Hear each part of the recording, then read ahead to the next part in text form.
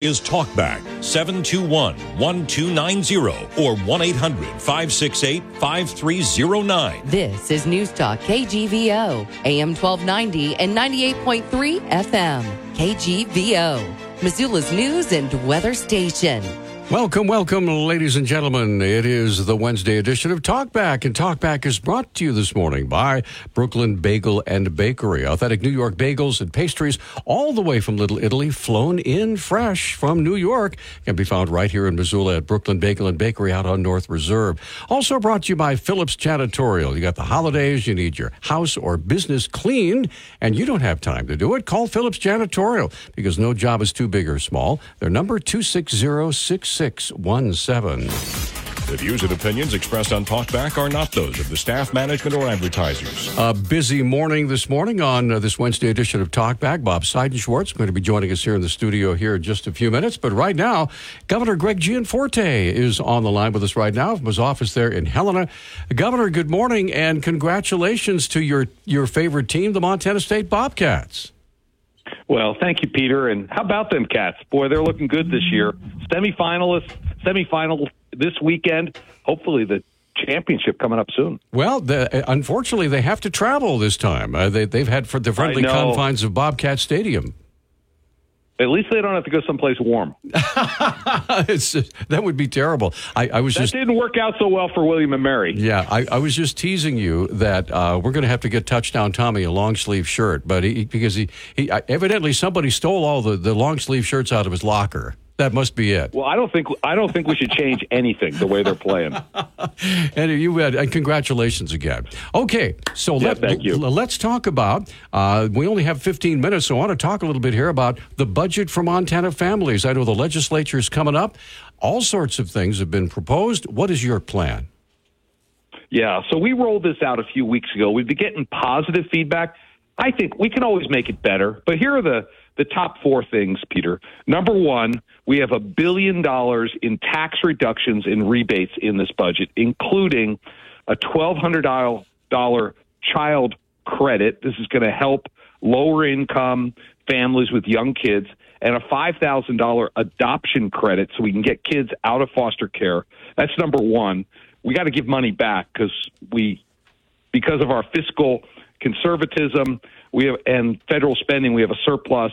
Second thing you do when you get a little surplus at home is you fix things up. So we've been kicking the can down the road on the state hospital for a long time, and we need to invest in community-based mental health. So we put a couple $100 million, $300 million into the state hospital. Same thing at the prison. And then we also created an infrastructure fund. We're proposing this to help with new infrastructure, because with the existing programs, we only pay for replacing existing infrastructure. And geez, we got all these people moving here. We need more houses. The third thing, when you get a little extra money at home, you save. So we doubled the rainy day fund. We tripled the fire suppression fund, and we created a portion of the fire suppression fund we can now use for forest mitigation. And then finally, when you get a little extra money, you make an extra credit card payment, you make an extra mortgage payment. We're taking that further. We're proposing that we pay off all the state debt. We'll be debt-free in 23 if this budget gets adopted, and that'll save taxpayers about $40 million over the next 2 years just in principal and interest payments, and that's a gift that'll keep on giving. Well, now, Governor, one of the things one of our features is the Montana Economic Minute with Dr. Patrick Barkey, who was on your housing task force, and his topic today was pensions. And the theme was, when you're in a hole, stop digging.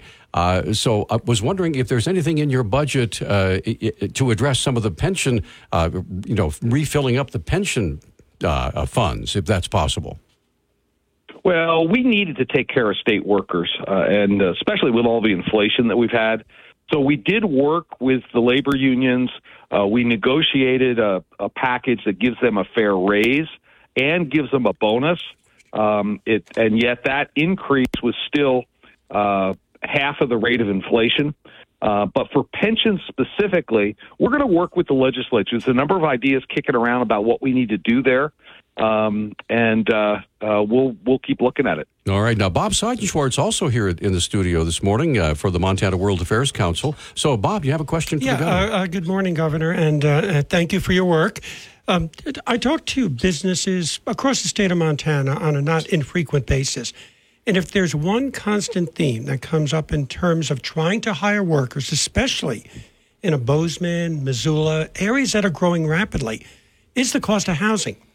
And when you're describing this task force, has there been anything that has come to light that addresses this issue? And separate from the task force, your thoughts on this? Because I hear this constantly, the biggest challenge. We can't hire workers because they can't afford to live in our communities. Yeah, Bob, I agree with you. I think the cost of housing, whether it's purchase or rental, is the number one issue facing working families in Montana. We want our teachers, our nurses, our policemen and women to live in the communities where they serve. And it's just hard in places like Missoula and Bozeman and up in the Flathead. So the committee gave me 18 specific ideas in their statutory changes. I get another report on the 15th of December. It's going to have regulatory. We've uncovered a number of things. And here's the big picture, Bob. We have people moving here, and demand for housing has outstripped supply. That's why we changed the apprenticeship, and to fix that, we got to increase the supply.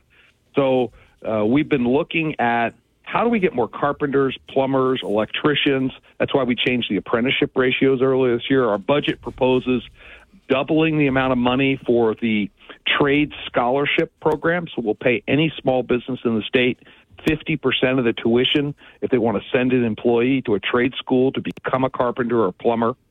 And then this infrastructure issue came up as a big deal because all the existing infrastructure loan and grant programs for communities like Missoula or Hamilton or wherever would only pay for replacing existing infrastructure.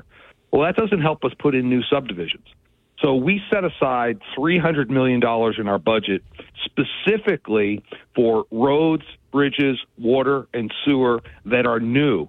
And in conjunction with that, we have to make sure these houses are affordable. So we're going to tie, one of the recommendations of the committee was to tie density requirements and smaller lot size requirements if you're going to use this expansion infrastructure money. So regulations are about 25% of the cost of a new home.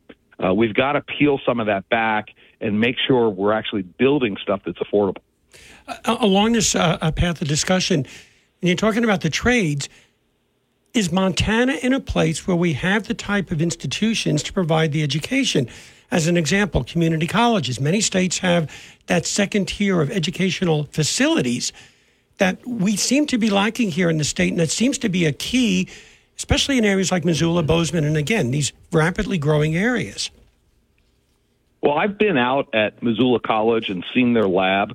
And so there are investments. We have 13 community colleges across the state of Montana, whether it's Highlands and Butte, Missoula College there, Gallatin College, the Flathead Community College, Miles City. But I think we got to change the paradigm a little bit. And I've been working with OCHE, the Office of Commissioner of Higher Education, and these colleges. We need to get more private sector engagement. This is why at the Department of Labor, we've really been focusing. We had one of the most restrictive apprenticeship ratios in the country. We required 2 journeymen for every apprentice. Well, we changed that at the beginning of the year, and we've more than doubled the number of apprentices in the trades this year. We went to one student doesn't need 2 teachers. So we went to a ratio where 1 journeyman can have 2 apprentices, and that quadrupled. Just Williams Plumbing in Billings went from 35 apprenticeship slots to almost 200 apprenticeship slots just because of that one rule change here at the state. And we've added, because of that and the promotion we've done, we've added over 60 new employers to our apprenticeship and internship programs this year alone. So we're making progress, but we're not out of the woods yet. All right, now I'm going to jump in here and talk about something I know that you're very excited about because I've been reading about it in your press releases, are the 12 days of giving, and very generous to many organizations around the state. Yeah, so this is what Montanans do so well. They help their neighbor.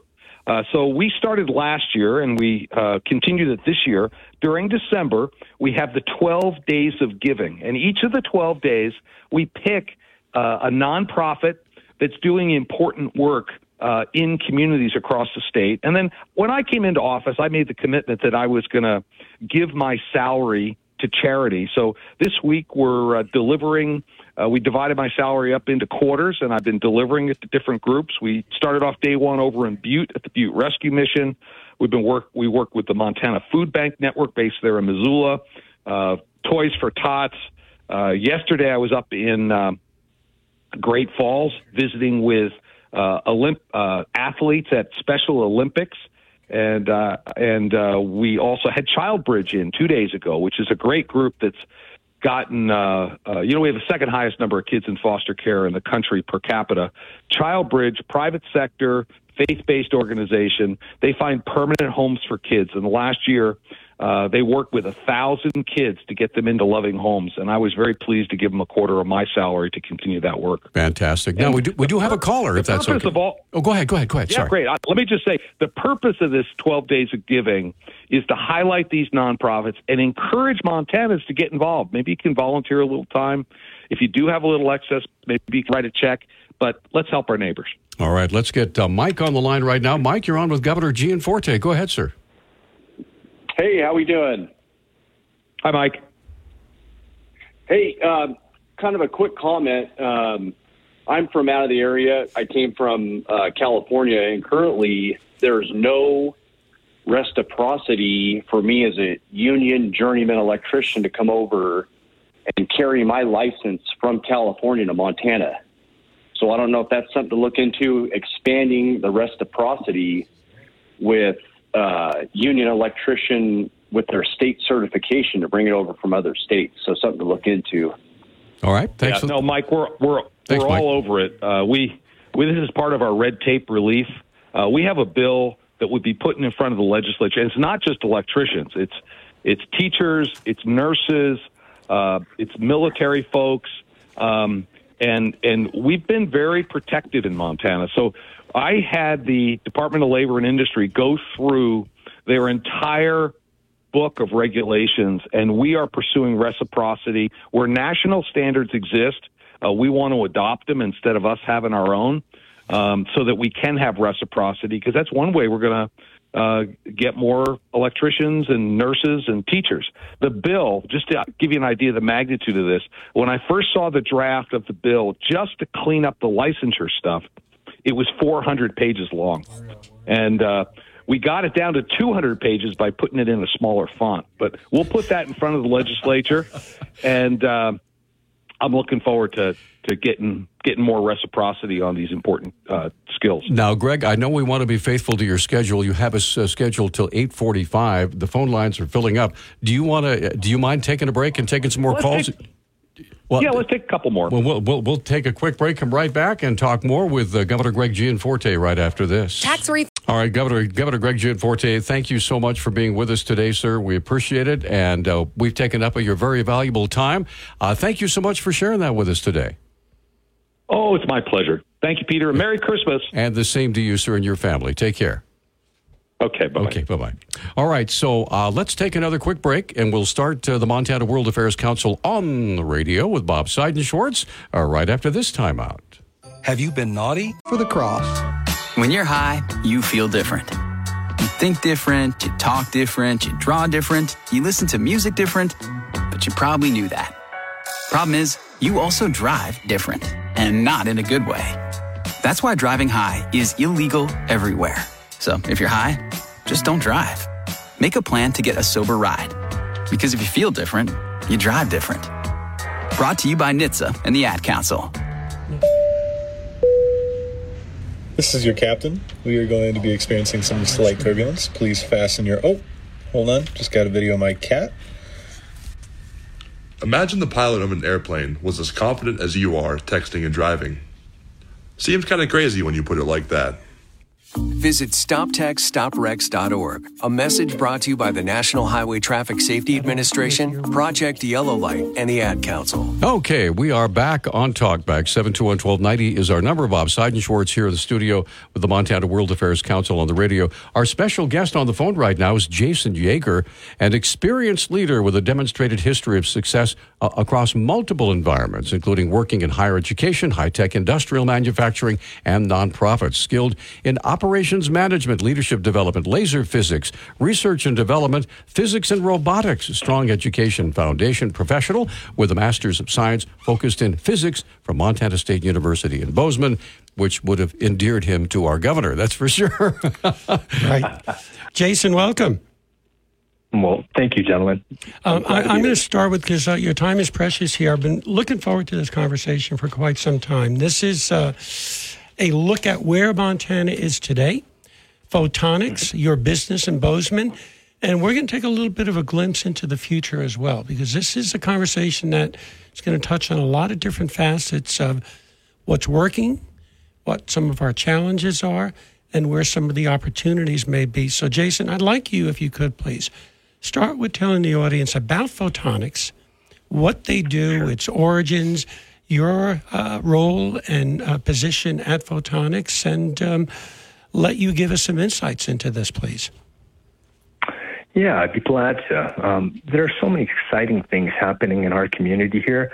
You've heard Montana referred to as the last best place or last best secret. Seems like photonics here in the state of Montana, which is one of the leading areas in the United States for photonics, is also one of these best-kept secrets. We're going to try to dispel that as much as possible today. Okay. So my background, I was born and raised in Missoula and came over to MSU and did my undergrad and graduate work in physics. Go Cats. Had to throw that in there, gentlemen. And I started working in photonics back in the early 90s. And back then, there were only a handful of companies in the Valley, mainly because of people here who wanted the quality of life. But as the industry continued to grow, and primarily it was driven by the university with a pipeline of talent, that exploded from a handful of companies to nearly 40 laser optics companies across the state now. If we look at where we're at today, we have devices from Montana, photonics devices, currently on all 7 continents, orbiting the Earth in space and satellites. And we have multiple devices here from the Gallatin Valley on the surface of Mars as we speak. So when people think of photonics, they're like, well, I know what a photon is, but what does this mean? Well, photonics is in all aspects of our life. Photonics is the study of light, the science of light, and that includes the cell phone you use every day, that includes the monitor you're looking at, but that also goes far and beyond. And so I just want to maybe color up a few of the applications that are here in our community, here in Montana, that are highlighting the technology of photonics. So we have a company here, Aurora, who has developed a LiDAR system. Have you gentlemen heard of the word LiDAR before? I have not. No, sir.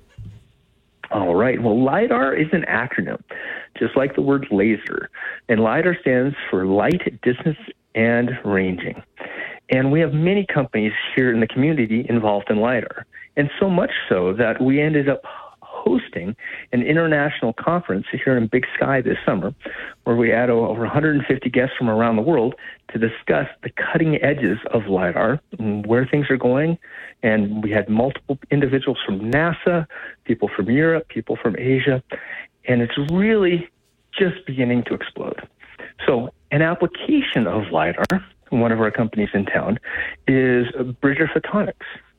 They just raised $55 million here less than 2 months ago in the next round of funding, and they're using LiDAR to fly over gas pipelines. And with this light that's being sent out, it's being absorbed by methane or gas leaking from these pipelines, and they can detect from the air concentrations of gas leaking. So you can imagine, as climate change is a big issue for our community, for us as humanity as a whole, Bozeman is having an opportunity to help address that across the U.S. That's one application of LiDAR. Another, there's a company here in town, Aurora, who just announced they're going to build another facility. I believe it's almost 60,000 square feet here in the Gallatin Valley, looking to hire several hundred employees, and they're making LiDAR systems that go in semis. These are large trucks. And these LiDAR systems can send out a photon of light and get a reflection back from an object at a distance, which is great. You've heard of Tesla's AutoDrive, right? Mm-hmm. Yep. Well, in these semis, there's no driver at all. So there is a fleet of semis going between Houston and Dallas as right now with no drivers. Say what? In Montana, yes, I kid you not. There's a fleet of semis that are traveling from point A to point B, and they don't need a driver. So Jason, I got to stop you right there. No driver means what if you are a operator of these trucks? Is this somehow an economic advantage? What about road maintenance? Any number of issues. So kind of connect us to the opportunity you're describing and what the advantages are. Well, that might dive a bit deeper into their specific application, but they have two that they're working on, and they've partnered with very large companies like Volvo to create fleets of vehicles that do not need drivers behind them, freeing up people. And as you have heard, and even the governor mentioned it, we have a labor shortage here in the U.S. We need skilled people doing jobs. And if we can automate and free up people, then they can work on other things. Okay. So that's couple on the industry side. What about the medical? What about the scientific? What about the security and defense? Photonics is involved with all of those. I'm sure you guys are aware of the obesity problem that we've had across the U.S. that continues to plague our youth. Yes, sir. Yes. I learned just a few years ago that there's roughly 200,000 amputations each year due to a lack of blood flow because of diabetes. Tell you what, let's stop right there because we're up against our hard break at the top of the hour. Really want to get into this. This sounds absolutely fascinating. And I guess, again, our guest on the phone is Jason Yaker, and he's talking about photonics, and we will continue that conversation when we return after the top of the hour. Fisher. When it comes to making plans, you are the best. What about those round trips, which are perfect on your way there and perfect on your way back? Or those meetings with friends, surprise parties, camps, birthdays. The same way you plan for the important moments, start planning to protect you and your loved ones from a natural disaster. Sign up for local weather and emergency alerts. Prepare an emergency kit and make a family communications plan. Get started at ready.gov/plan. Brought to you by FEMA and the Ad Council.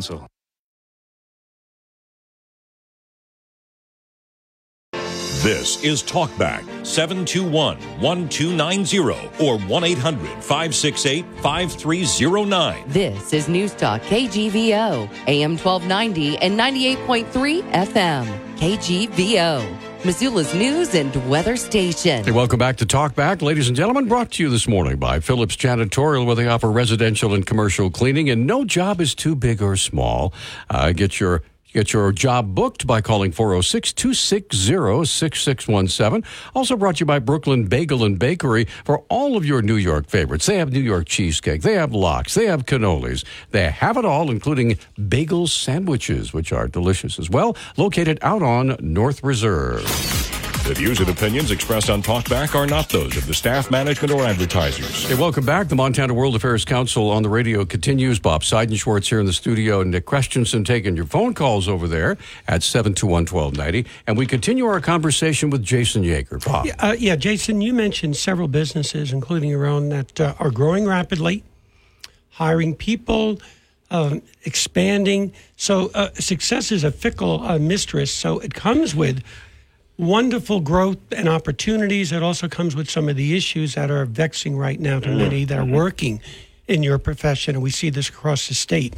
And Peter mentioned the governor's comments about the collaboration or need to between private sector and some of these concerns. So can you give us some of your observations, insights, and let's jump right into this and hear what you have to say about that. Sure, I'd be glad to. So just looking at photonics as an industry, the average salary here in Montana in photonics is roughly $72,000 per year, employing for 900 people.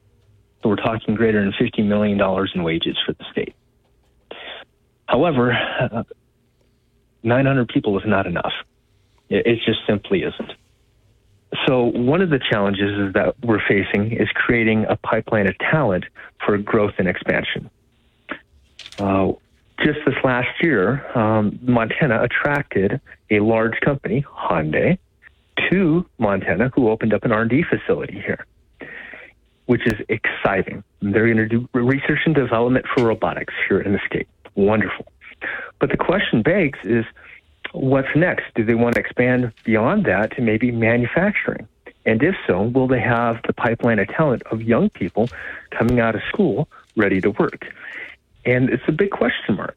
I feel we're kind of at a cusp with this right now, whether we could take advantage of it.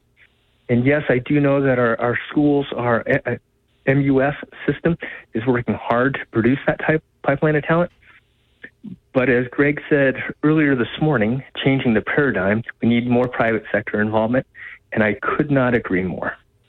Because I just heard 2 weeks ago that a company sent 200 jobs from Montana to Texas because they simply didn't have enough people here that were trained and willing to work. Now, this is Peter. Jason, what kind of training is required to jump right into what you're doing here? Or is it specialized? Do they have to come to you first?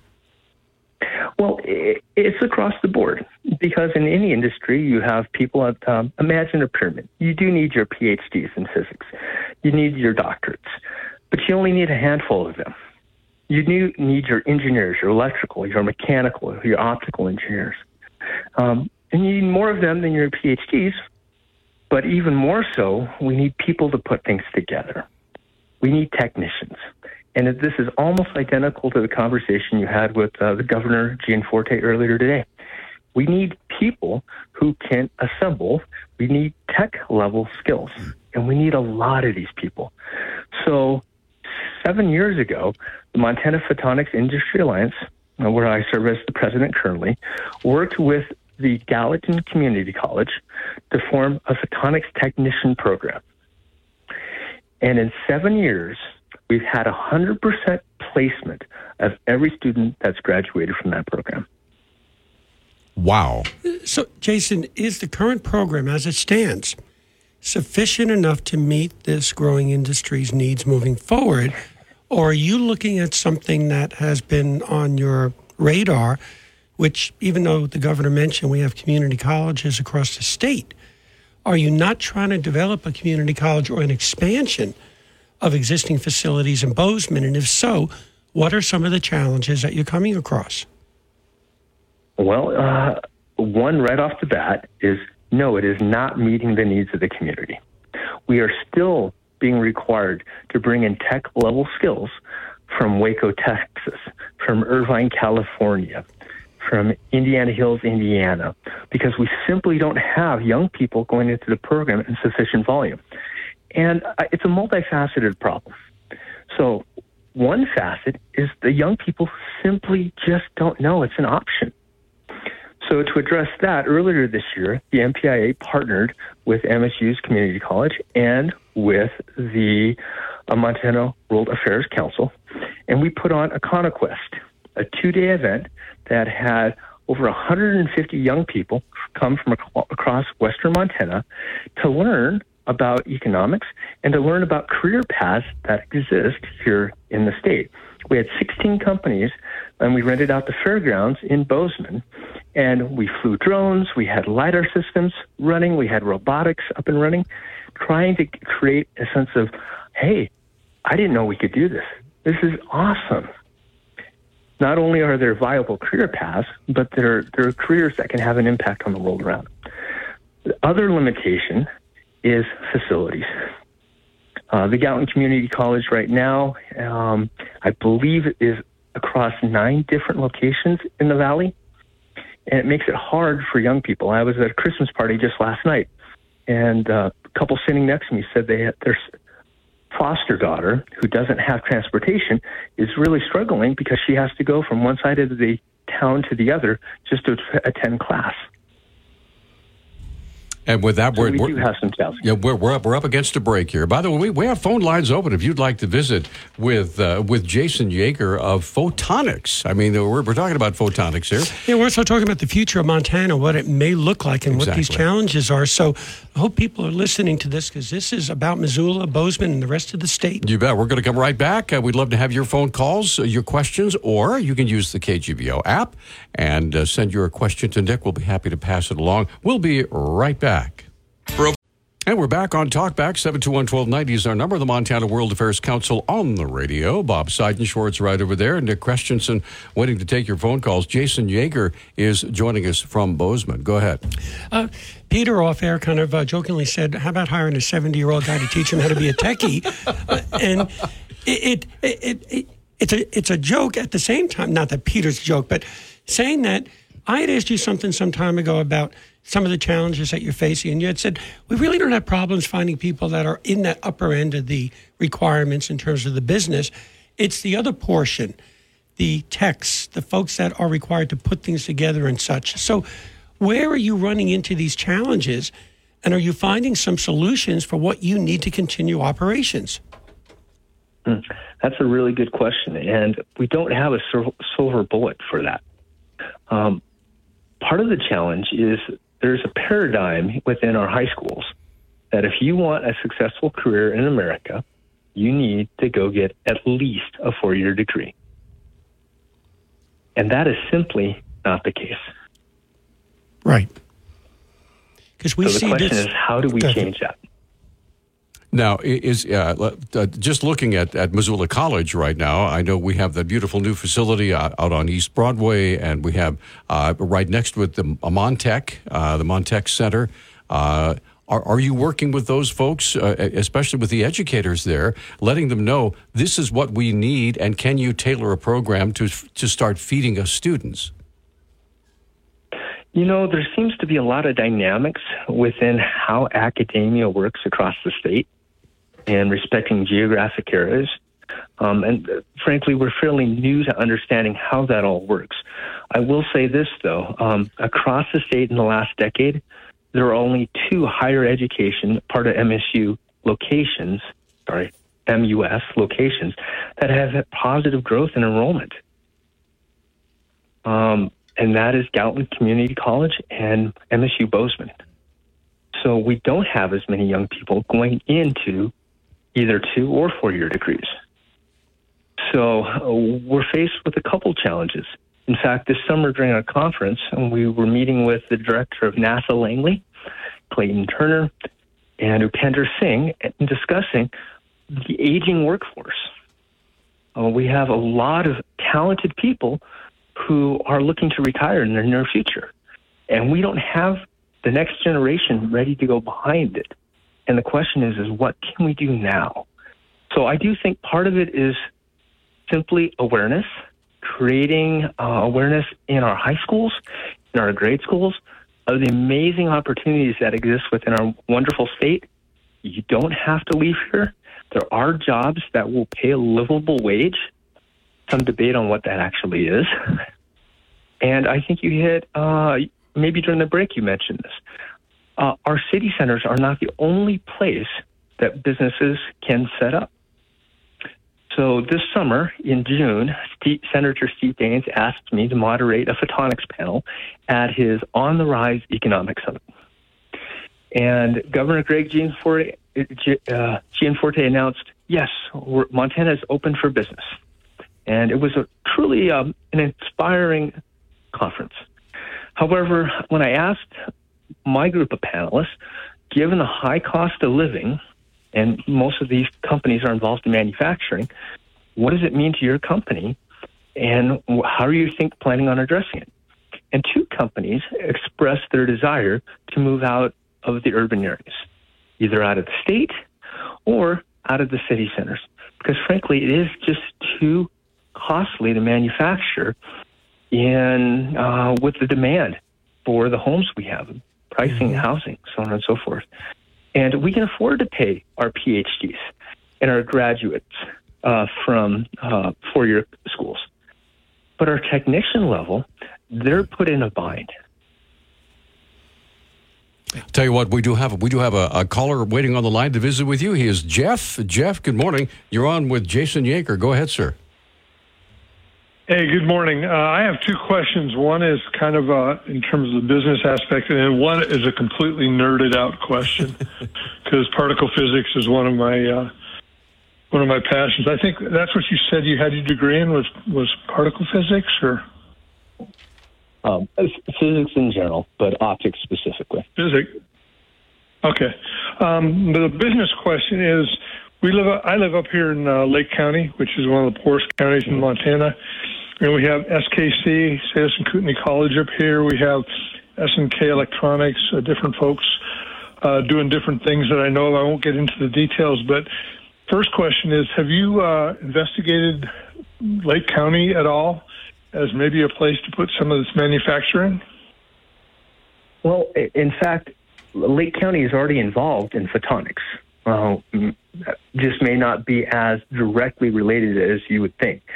So there's a lot of manufacturing that's happening in Lake County, making components for the rest of the state, including photonics. Okay. Any indication of expansion in that area, or?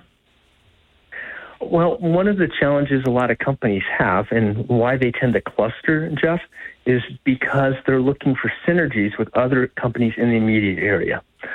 And moving away from those clusters, even if it's only a matter of hours in a drive, does create more challenges to move forward, but certainly not over something that could be overcome. An example of that is a new high-end manufacturing, parts manufacturing site opened in Big Timber, Toscano.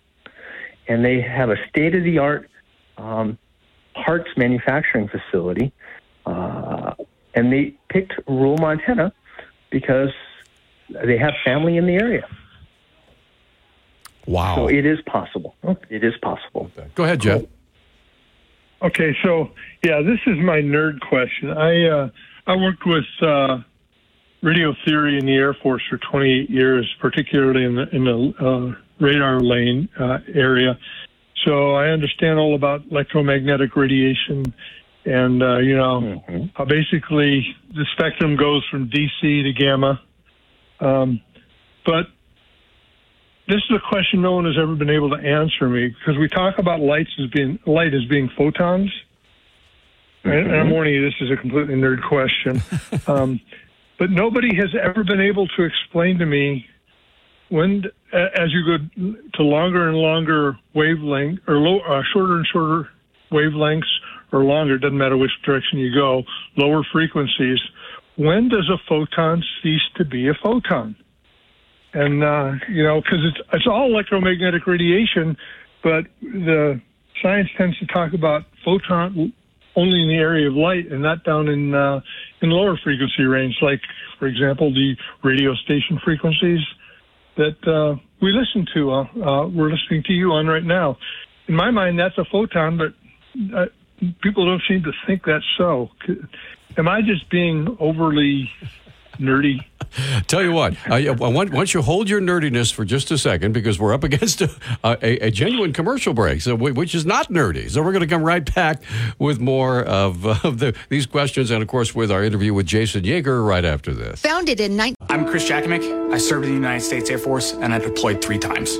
Being a veteran, it's interwoven into your DNA, is really the absence of the connection and the purpose that can really drive a lot of veterans to some negative thoughts. For those who are in a suicidal crisis, the window of time to save somebody's life is very short. Our duty is to protect ourselves and protect our families, and one way you can do that is store your weapons safely. Store all your guns securely. Help stop suicide. Brought to you by End Family Fire and the Ad Council. Hey, we are back on Talkback. 721-1290 is our number. And again, we want to say thank you to Jason Yeager for being with us this morning. And we do have an answer for you, Jeff. So go ahead. You have an answer, Jason. Go ahead. Sure. So, Jeff, it's not a nerdy question, and you are 100% correct. Light is an electromagnetic radiation, and it goes all the way from gamma rays out to very long-frequency radio waves. They are all the same thing. However, in nomenclature, we tend to think of photons or photonics around our visible range. There's what we can see ourselves. But it is all the same, just different frequencies. So you were correct. Okay, well, that reassures me in some sense. I guess I'm not... Again, this is another nerdy question. Because these are the sorts of things that keep me awake at night. And that's about, the physicists talk about dark energy out there. And my thought is, could dark energy be nothing more than photons that have a wavelength that's so long that we really can't detect them, but they're out there as part of the formation of the universe way back when, and it's just background radiation, but it's because of the long wavelength, it's so hard to detect? And then I'll stop my nerdiness and let you get on to other questions. I think that question is going to exceed the time that we have. Yes. But we do have other folks that want to visit with you, Jason. I believe Sally is up next. Sally, good morning. You're on Talkback with Jason Yeager. Go ahead, please. Thank you for having me. Thank you for an interesting topic. My background is community college education leadership and administration, and I'm kind of wondering two things. What are the budget consequences, and what are the second question? I want to say, when you have technicians, sometimes there's assembly line sort of a boredom because they're doing more meticulous day in, day out, same thing. Can you project some sort of future problem that could be remedied before it happens? That's my question. So basically, repetitive steps for each along an assembly line process. Right. We have trouble with people wanting to stay in a job if it's not productive financially or stimulating using their creativity at whatever level they enter. And we find that universities cannot possibly cover all the educational tasks that are ahead of a new profession, like this expansion you're talking about. So I just wonder, there's a lot of other things, because we come from a CPA firm, we get into the practicalities of how do you budget this and will it work? All right, thanks, Sally. Thank you. Yeah, sure. So I guess I'll tackle the second question first about tasks that are repetitive. There is certainly some of that in the technician level, but we work in an industry that is so dynamic and is changing so rapidly. It requires a staff with the same mindset that what you're doing today is probably not what you're going to be doing in the next few weeks, and it continues to change. We also have career paths for technicians who go in, and maybe they're going to step up and go into engineering. I started in production myself back in the early 90s and then moved into engineering. Or maybe they're going to go into customer service. But there are certainly career paths as they start at the entry level. So your first question was with respect to budget. Maybe you could expound a little bit. Are you talking about budget for the community college or budgeting for companies? She's not with us anymore. Okay. So I can say budgeting for the community colleges are very difficult right now. I serve on 6 different boards here in the community, and one of them is the Gallatin Community College.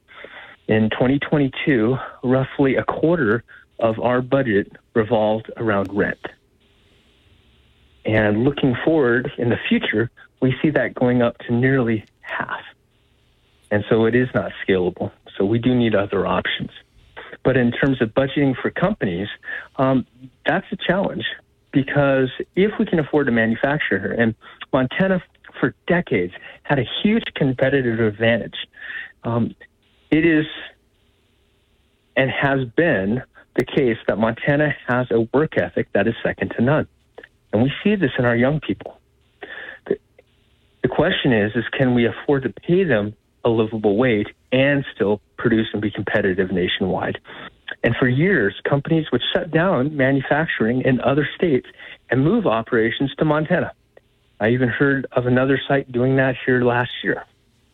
The question is as our cost of living continues to grow, will that competitive advantage evaporate?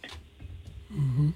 All right. With that, we're up against another break. 721-1290 is our number. We'd love to have calls from you about this rapidly growing technology and the business model that Jason's talking about here. Jason Yager joining us. And we would love to have your calls, your questions, your comments at 721-1290. We'll be right back. Missoula Electric Cooperative. And we're back on Talkback, 721-1290. We had to let Jason Yager go. He had a 9:30 meeting. And so we appreciate his time. We have learned a lot. That was just absolutely amazing. We're just kind of wetting the whistle here, right, Peter? This is so we'll have open phones with Peter. Yes. Let's continue this conversation. So yes, would welcome participation, of course, as always, from our listeners. I had an extensive conversation with him yesterday, and it kind of crystallized a lot of just thought about what are the challenges, what are we up against, and one of my observations is the issues that we're dealing with in Montana are not unique. You can look at prototypes across the country, different regions, different cities that have gone through rapid growth, rapid acceleration. And there's one thing that he said that really kind of caught my attention, which is clusters. When Jeff was talking about, well, could you move to the Flathead? These types of businesses feed off each other in terms of sharing information, collaborations. And you see those kind of clusters, whether it's Silicon Valley. It's cross-pollination. Right. And the clusters attract like-minded. And workers come in, and businesses develop that are subsidiaries or entities that contribute to these clusters. So in time, it becomes a self-fulfilling prophecy of the type of growth that takes place. And I don't have this answer, and I'm glad Greg and others are working on this, until you solve the housing cost. If you heard what he said, yes. 25% is going to 50%. You can't survive as a business and pay that without doing what? Well, providing housing. Or passing the cost on. Right. Now, to you and me. Now, what? Yeah. Oh, I'm sorry, Nick. Go ahead. I was just saying, raise your prices. Yeah, you got to offset some. Yeah. Now, there is, again, this may be sound kind of weird, but in a situation like this where it is a rapidly growing industry that needs people, and they have a place they want to locate. How about this company building a dormitory where these people, if they're single or married or whatever, like university student housing. I mean, if this is important, if this is going to be a long-lasting, long-term business that's going to have a huge impact on a community, why not let the company maybe work together with the civic leadership to create areas where they have housing that can be affordable to the people who work there? We've actually seen this. I don't know if I mentioned this to you guys. We took a little trip down to Jackson, Wyoming back in October. Right. And every restaurant, kind of hotel facility that you went into, the people that were working there, almost to a person, were not from Wyoming. They were from a foreign country. Right. Yeah. So you had people from Russia, Ukraine, Guatemala, Romania. It was a very interesting kind of conversation. So where do they live? The problem is exactly what you just described. City of Jackson has had to come up with some type of dorm living situation because, as you know, in Jackson, communal living type thing. Yeah, if you know the area, you can't live in Jackson on your own. You'd have to find several roommates if you could do that. So you go further and further afield, which, when you're only making so much money, adds cost and time. So Driggs, Idaho, across the pass, which, if you've gone over that pass in the winter, is hell on four wheels, is where a lot of these folks are moving to. So now that starts putting pressure on Little Driggs, Idaho. So you're right, Peter. The city and these businesses, and to Jason's point, there's got to be private sector collaboration with the public entities as well. All right, let's get Dave on the line. Dave, good morning. Thanks for holding. Yeah, I had a live-in from Germany. A kid came to live with us for a year, and Germany does a better job of government and business working together to help train individuals, and get them fit to go into the workforce, whatever that is. In America, the tendency is businesses to just wait for someone to show up at the doorstep who's trained, and whereas Germany the government helps them to train. And then the business works with students better than the United States. So I think we can learn something from them. How do they handle the housing situation in Germany? I don't know. I've never lived there. I don't understand that. But I'm wondering, once they attract these people and they're trained, they've got to have a place to live. They certainly do, and I didn't ask him much about the living standards. I was mostly about job creation. Sure. So I'll give him a call here one of these days and ask him about. Yeah, a lot of them they go all over the world because they're in demand. Sure. But some of them stay home and live with their parents a long time. They don't get married very early in Germany. They wait until they're practically in their 30s to get married. So household setups are not quite as immediate as it is in the United States, where kids leave at 18. They just stay at home. Yeah, and you're absolutely right, Dave. And of course, there is a dearth. Ask any employer in Missoula when you drive past the Arby's and the the Popeyes and the whatever the fast food places are, starting at sometimes $16, $17, $18 an hour to start. It makes you wonder. Well, you wonder where inflation comes from. That's it, because when you have to pay the people that much to work there, even in a menial type situation, then the product that you produce is automatically going to cost more, and then the price chain continues all on down the line. I do have a rental property, and I got a lot of calls from out-of-staters, I assume, who wanted to pay cash for my house and my rental, and what they wanted to do was buy it. And raise the rent on the renters and make the big money. And it became a nuisance with so many phone calls. But, out-of-state money coming in has made things worse here. I hear you. And Dave, that is kind of at the crux of what we were talking about earlier, that we're in this bifurcation right now in terms of Montana. And, you can call it the Yellowstone effect, but it was happening even before some of these things even highlighted further. The COVID lockdowns and issue accelerated what was already starting and put unbelievable pressure, not just on Montana, but many urban areas throughout the entire Intermountain West. Yep, it is, and I'm not sure what the solution is. The solutions don't come quickly. And a couple of thoughts on your German example. The prototypes are out there. As I was saying to Peter kind of off the air, there's nothing here that we have to invent. And I'm going to make an educated guess that when Jason was talking about the Rise and Economic Summit that they attended, you had people coming from all over the world, all sharing similar types of experiences.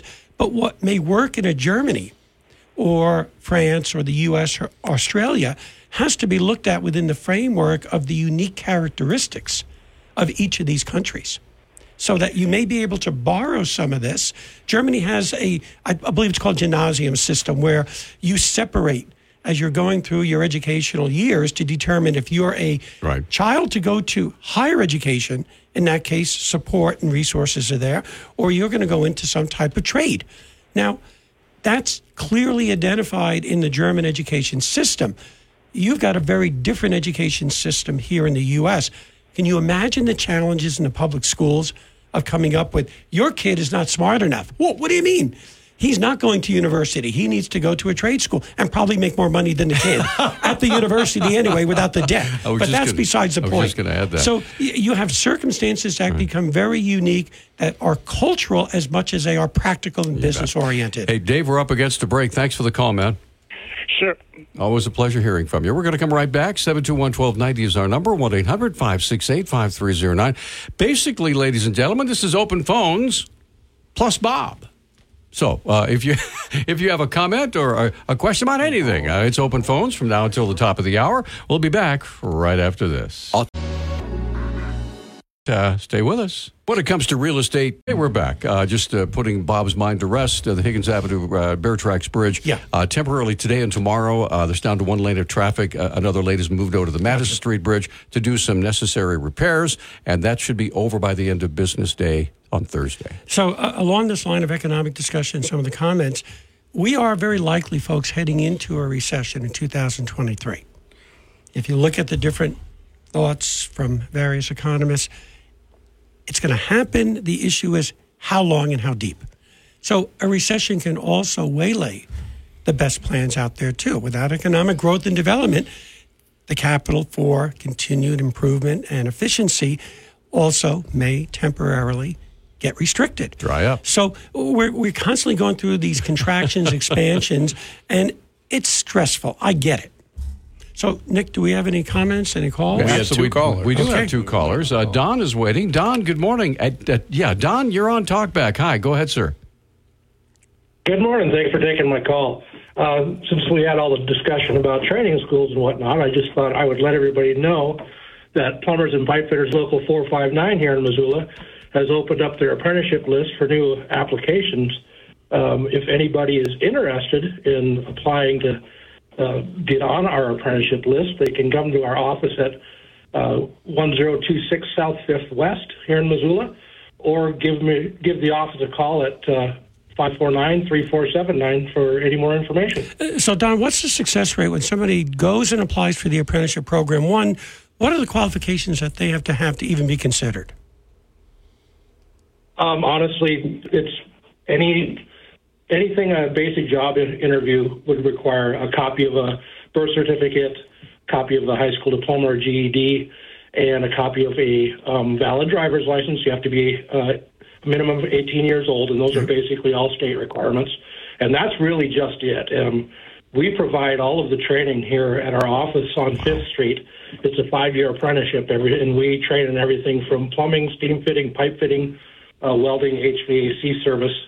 And that's all done right here at no cost to the apprentices whatsoever. As far as the success rate, you can't really put a number on that because it's based on the need at the time. And obviously we have a huge need right now. There's no doubt about that.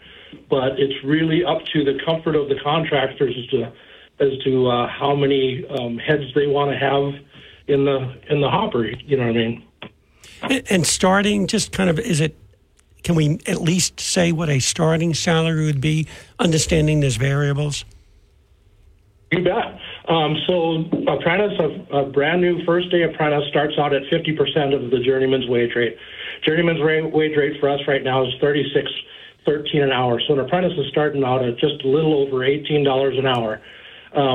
Their wage increases are scheduled for every 1,700 hours that they work. They move from after the first 1,700 hours, they would move from 50% of a journeyman's wage rate to 60% of a journeyman's wage rate. So it's a fairly substantial raise. You're looking at $2.50 to $3 an hour each one of those stages. And right now, the vast majority of people that are working in the construction trades are working 2,000 or more hours a year.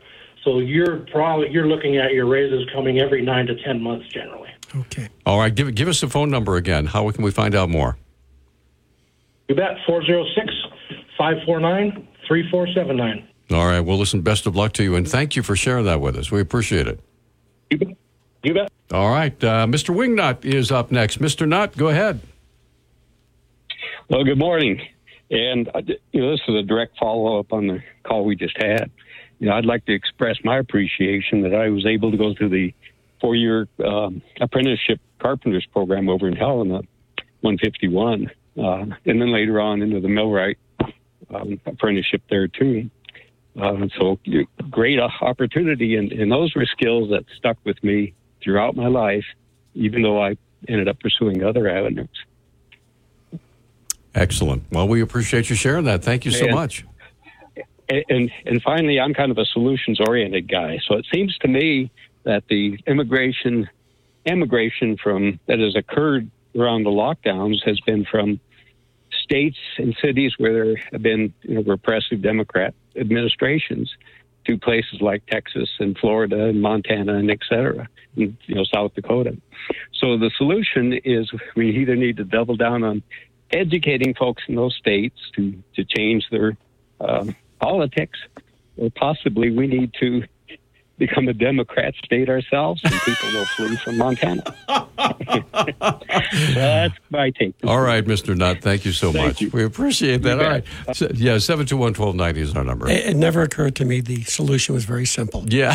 Just drive people out of the state. As I was listening to Nutt, and our conversation with Jason, you could reach out to many of the rural areas in Montana. As you mentioned, reservations, there's kids all over the state. Every action has a reaction. So let's say hypothetically you get kids coming to these urban areas in the state of Montana where jobs and training is. Do they then go back? Do you reduce potentially the availability of the workforce in areas that are generally losing population to begin with because of a number of different reasons? Are many of those young people coming from farms and ranches to which they will not return? Exactly, which is another problem, which we've already seen. So I know we have another caller here. Let's get Jennifer on real quick. We have about 2 minutes. Jennifer, go ahead, ma'am.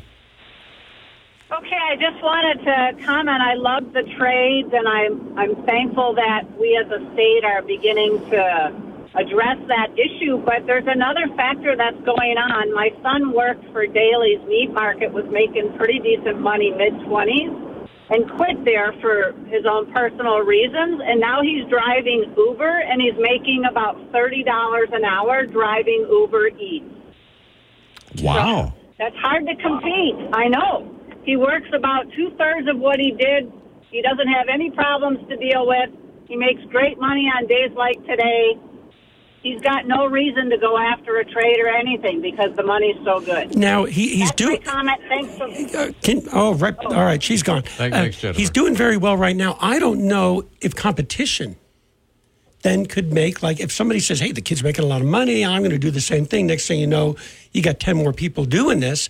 Maybe those earnings right now don't look so good. And these are the things you've got to consider. Maybe they put a cap on how many Uber drivers in Montana or Missoula. I don't know if it works that way, to be honest with you. Well, look, I know we're coming to the end here. I want to thank you guys sincerely for all the years of being able to come on this show, bring these guests and have these conversations. I have to, and I hope we're moving the needle a little bit. I hope so, too. Yeah, and Jason's comments are just the start of a long-term issue that we'll deal with. Because the nice thing, when you're here and when other guests like you are here, we open a window to a whole new world. Right. And that is important for our listeners. It isn't just us yammering around about, whatever, but we get to see how other halves of the world live. So anyway, we're almost out of time. What's coming up tomorrow, Nick? Tomorrow we're going to talk with forestry specialist Peter Kolb about those volcanoes that people have been wanting to talk about. Yeah. All right. You guys have a wonderful day. We'll see you tomorrow morning bright and early at 6 o'clock.